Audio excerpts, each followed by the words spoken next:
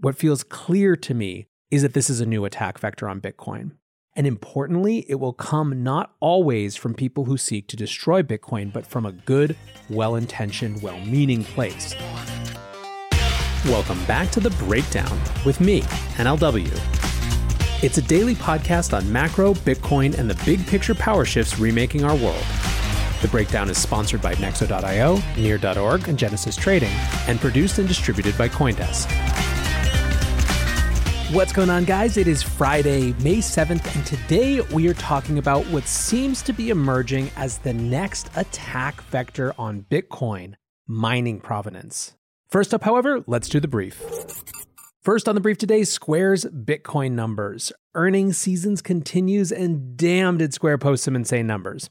Bitcoin revenue for quarter one was $3.51 billion. That's an 11x increase year over year, and a doubling from quarter four of last year. This included $75 million of gross profit. A full 70% of Square's revenue came from Bitcoin.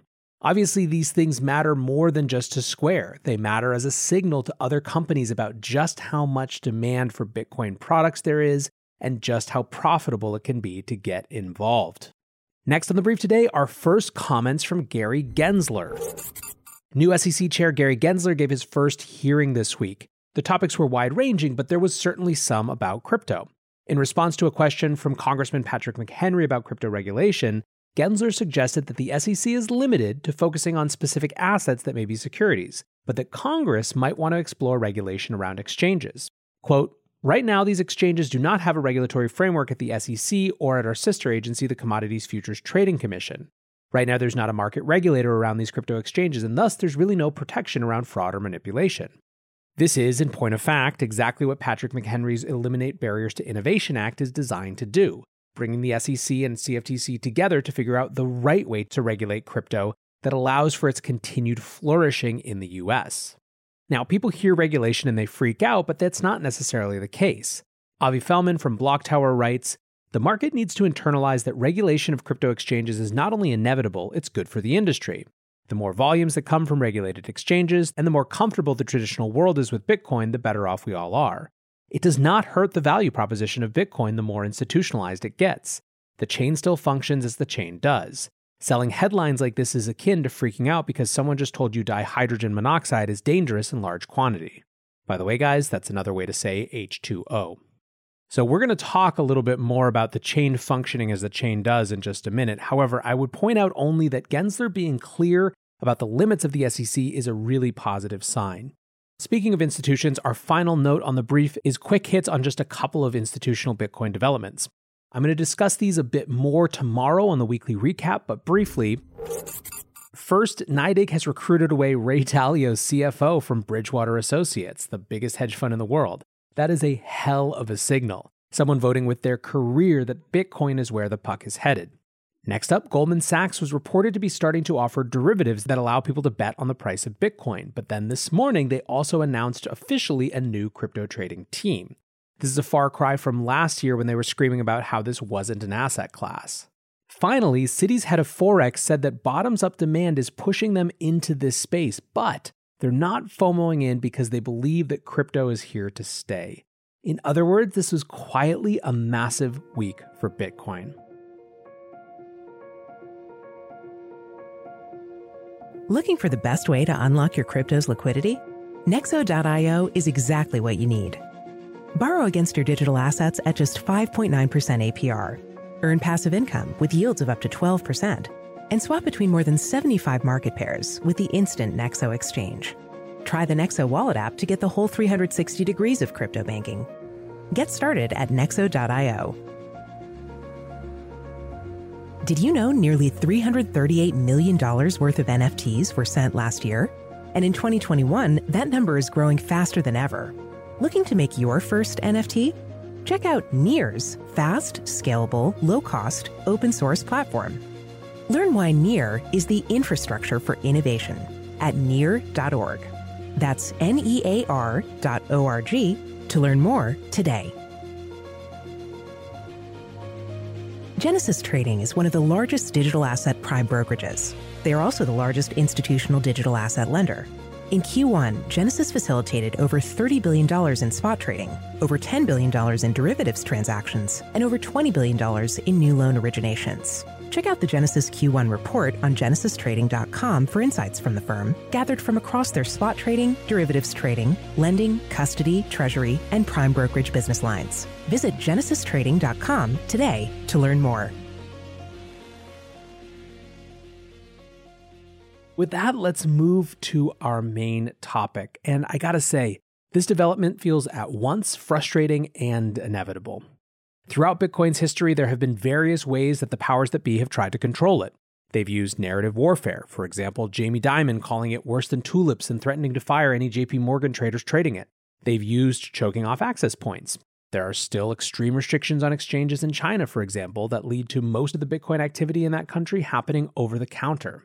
We are now, however, in a different phase of Bitcoin's life. There is, as we were just discussing, wide-scale institutional adoption and increasing mainstream acceptance. It's not just random libertarian nerds trying to torch the planet for fun and profit anymore.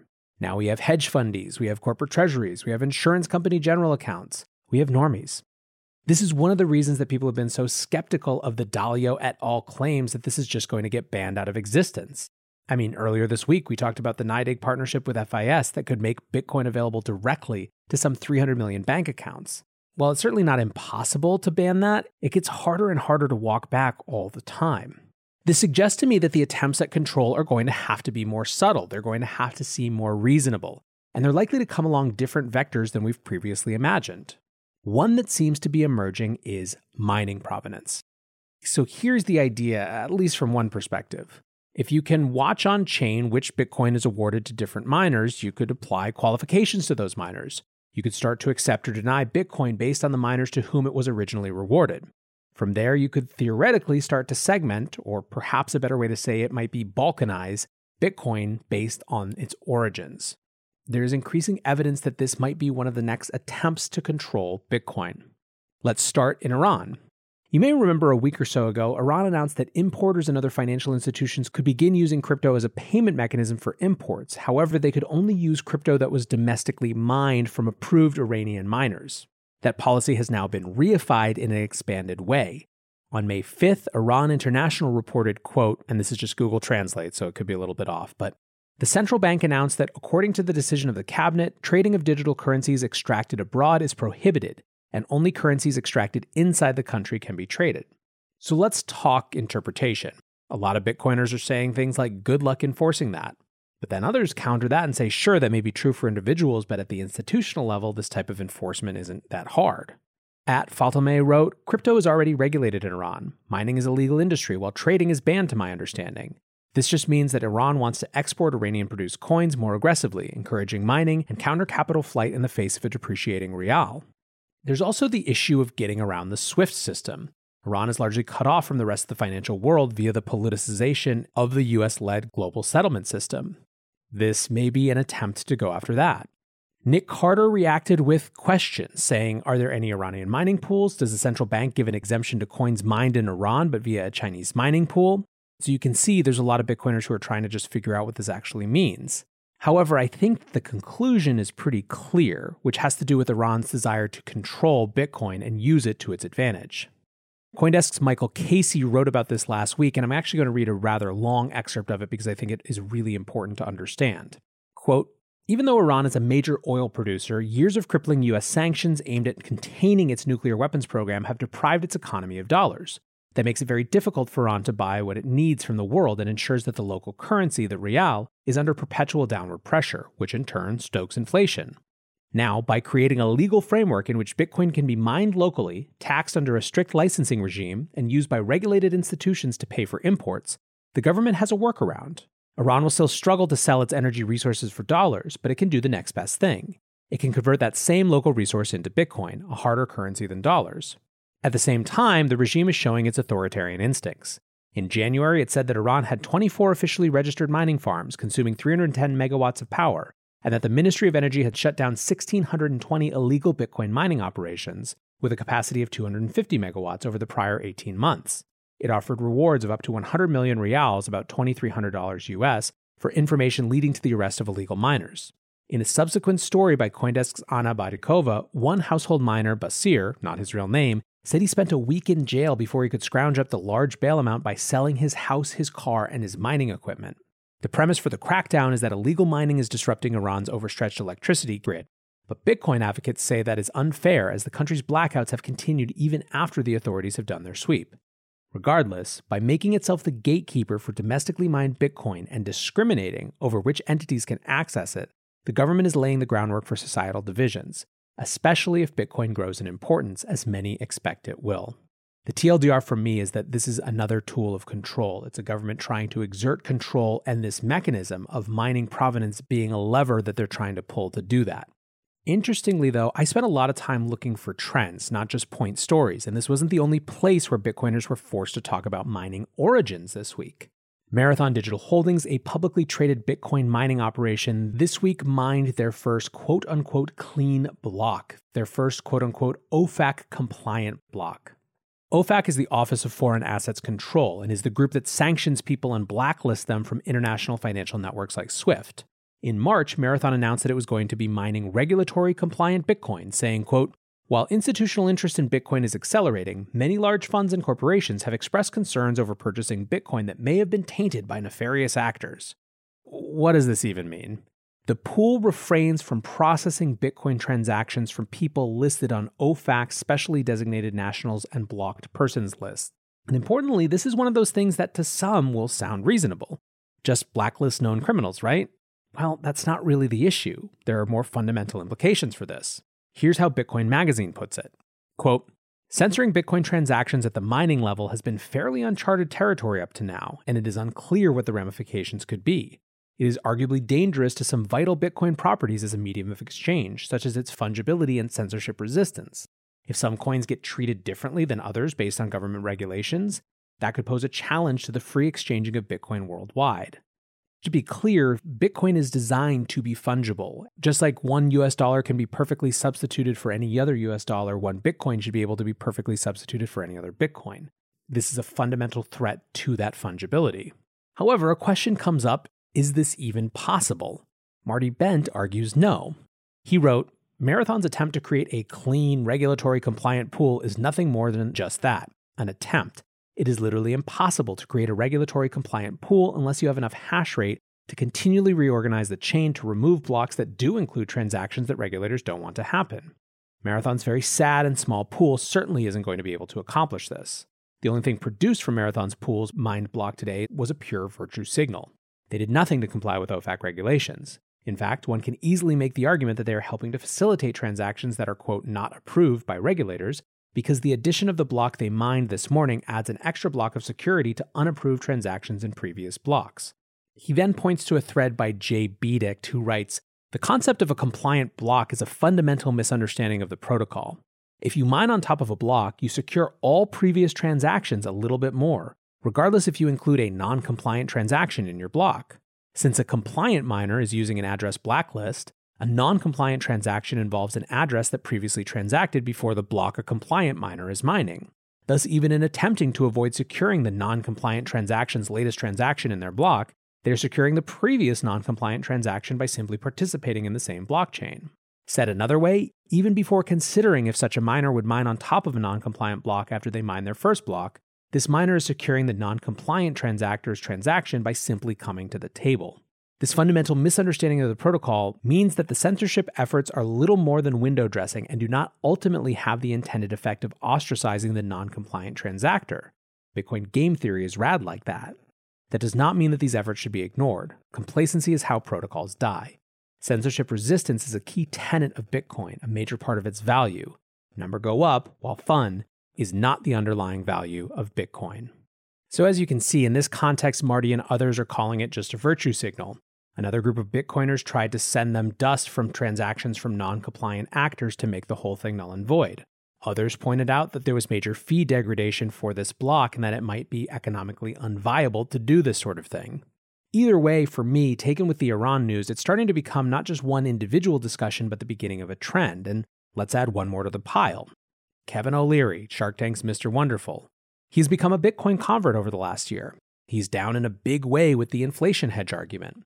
He says that 3% of his portfolio is BTC, but he's been screaming about the idea that he doesn't want to own any Bitcoin mined in China. On Wednesday, he was on Yahoo Finance discussing this. He said, currently 60% of coins mined in Bitcoin come from China, where they don't care about sustainability and they certainly have issues around human rights. The actual provenance of a coin over time, one that's mined sustainably, could be worth more than just a generic coin that can't prove its provenance. O'Leary has claimed a ton of institutional investors have pinged him about this, but so far that's entirely anecdotal. He went on to say, quote, I know the provenance of where my wallet coins were mined now, and that means I've had to take equity positions in miners. I've had to start investing in them with the covenants in place that I would like to be paid back in a royalty of a clean coin. Now, what many Bitcoiners would agree with O'Leary about is an interest in less of the total Bitcoin network hash power coming from China. In April, Barry Silbert tweeted, incredibly proud to announce that the Founder USA Bitcoin mining pool from Foundry Services just became a top 5 pool in the world. Bitcoin hash rate is quickly shifting from China to North America. This week, Chana, co-founder at F2 Pool, wrote, here at F2 Pool in April 2021, the first month in our 8 years of operation, we have seen more Bitcoin hash rate coming from outside of China than from the inside. The shifting is real. So clearly there is genuine interest in shifting hash power. However, not at the cost of the fundamental fungibility and censorship resistance at the core of the network itself. There's a lot more to dig into here, including the way that the UTXO system in Bitcoin may make this just completely null and void and represents a misunderstanding of how Bitcoin moves as a whole. That's a whole technical episode that at some point, if we want to do, we can. But what feels clear to me is that this is a new attack vector on Bitcoin. And importantly, it will come not always from people who seek to destroy Bitcoin, but from a good, well-intentioned, well-meaning place. People who are excited about and buy into the idea of Bitcoin as a force for capturing energy that would otherwise be lost could easily walk down the path of, well, sure, but then why not just cut out all that other bad Bitcoin mined in bad ways? The problem is that this isn't just censoring an end user or some blacklist that we've seen before. It represents a fundamental shift in how the underlying protocol is meant to work. Now, the optimistic thing is the game theory points to Bitcoin ultimately shrugging off most of these efforts. But there is a seductive simplicity to these arguments that feel to me likely to attract more people. Now, before this becomes a trend, is the right time to start engaging in this discussion and helping people understand why it is such a threat to what makes Bitcoin great. For now, guys, I appreciate you listening. I hope you're headed off to an awesome weekend. Until tomorrow, be safe and take care of each other. Peace. We're witnessing the greatest paradigm shift in finance in modern history. Join thousands of newsmakers and influencers talking the future of money at Consensus by CoinDesk, a live virtual experience of leaders, changemakers, virtual reality meetups, keynotes from Ray Dalio, Gary Vaynerchuk, and much more. Get an up-close look at the boom in crypto, the surge in institutional investment in Bitcoin, the NFT mania, the breakneck innovation in decentralized finance, and the coming disruption from central bank digital currencies. The Breakdown listeners can visit events.coindesk.com and use the promo code BREAKDOWN to save $25 today. Join us May 24th through May 27th for Consensus by CoinDesk and register today at events.coindesk.com. Thanks for listening, and we'll see you there.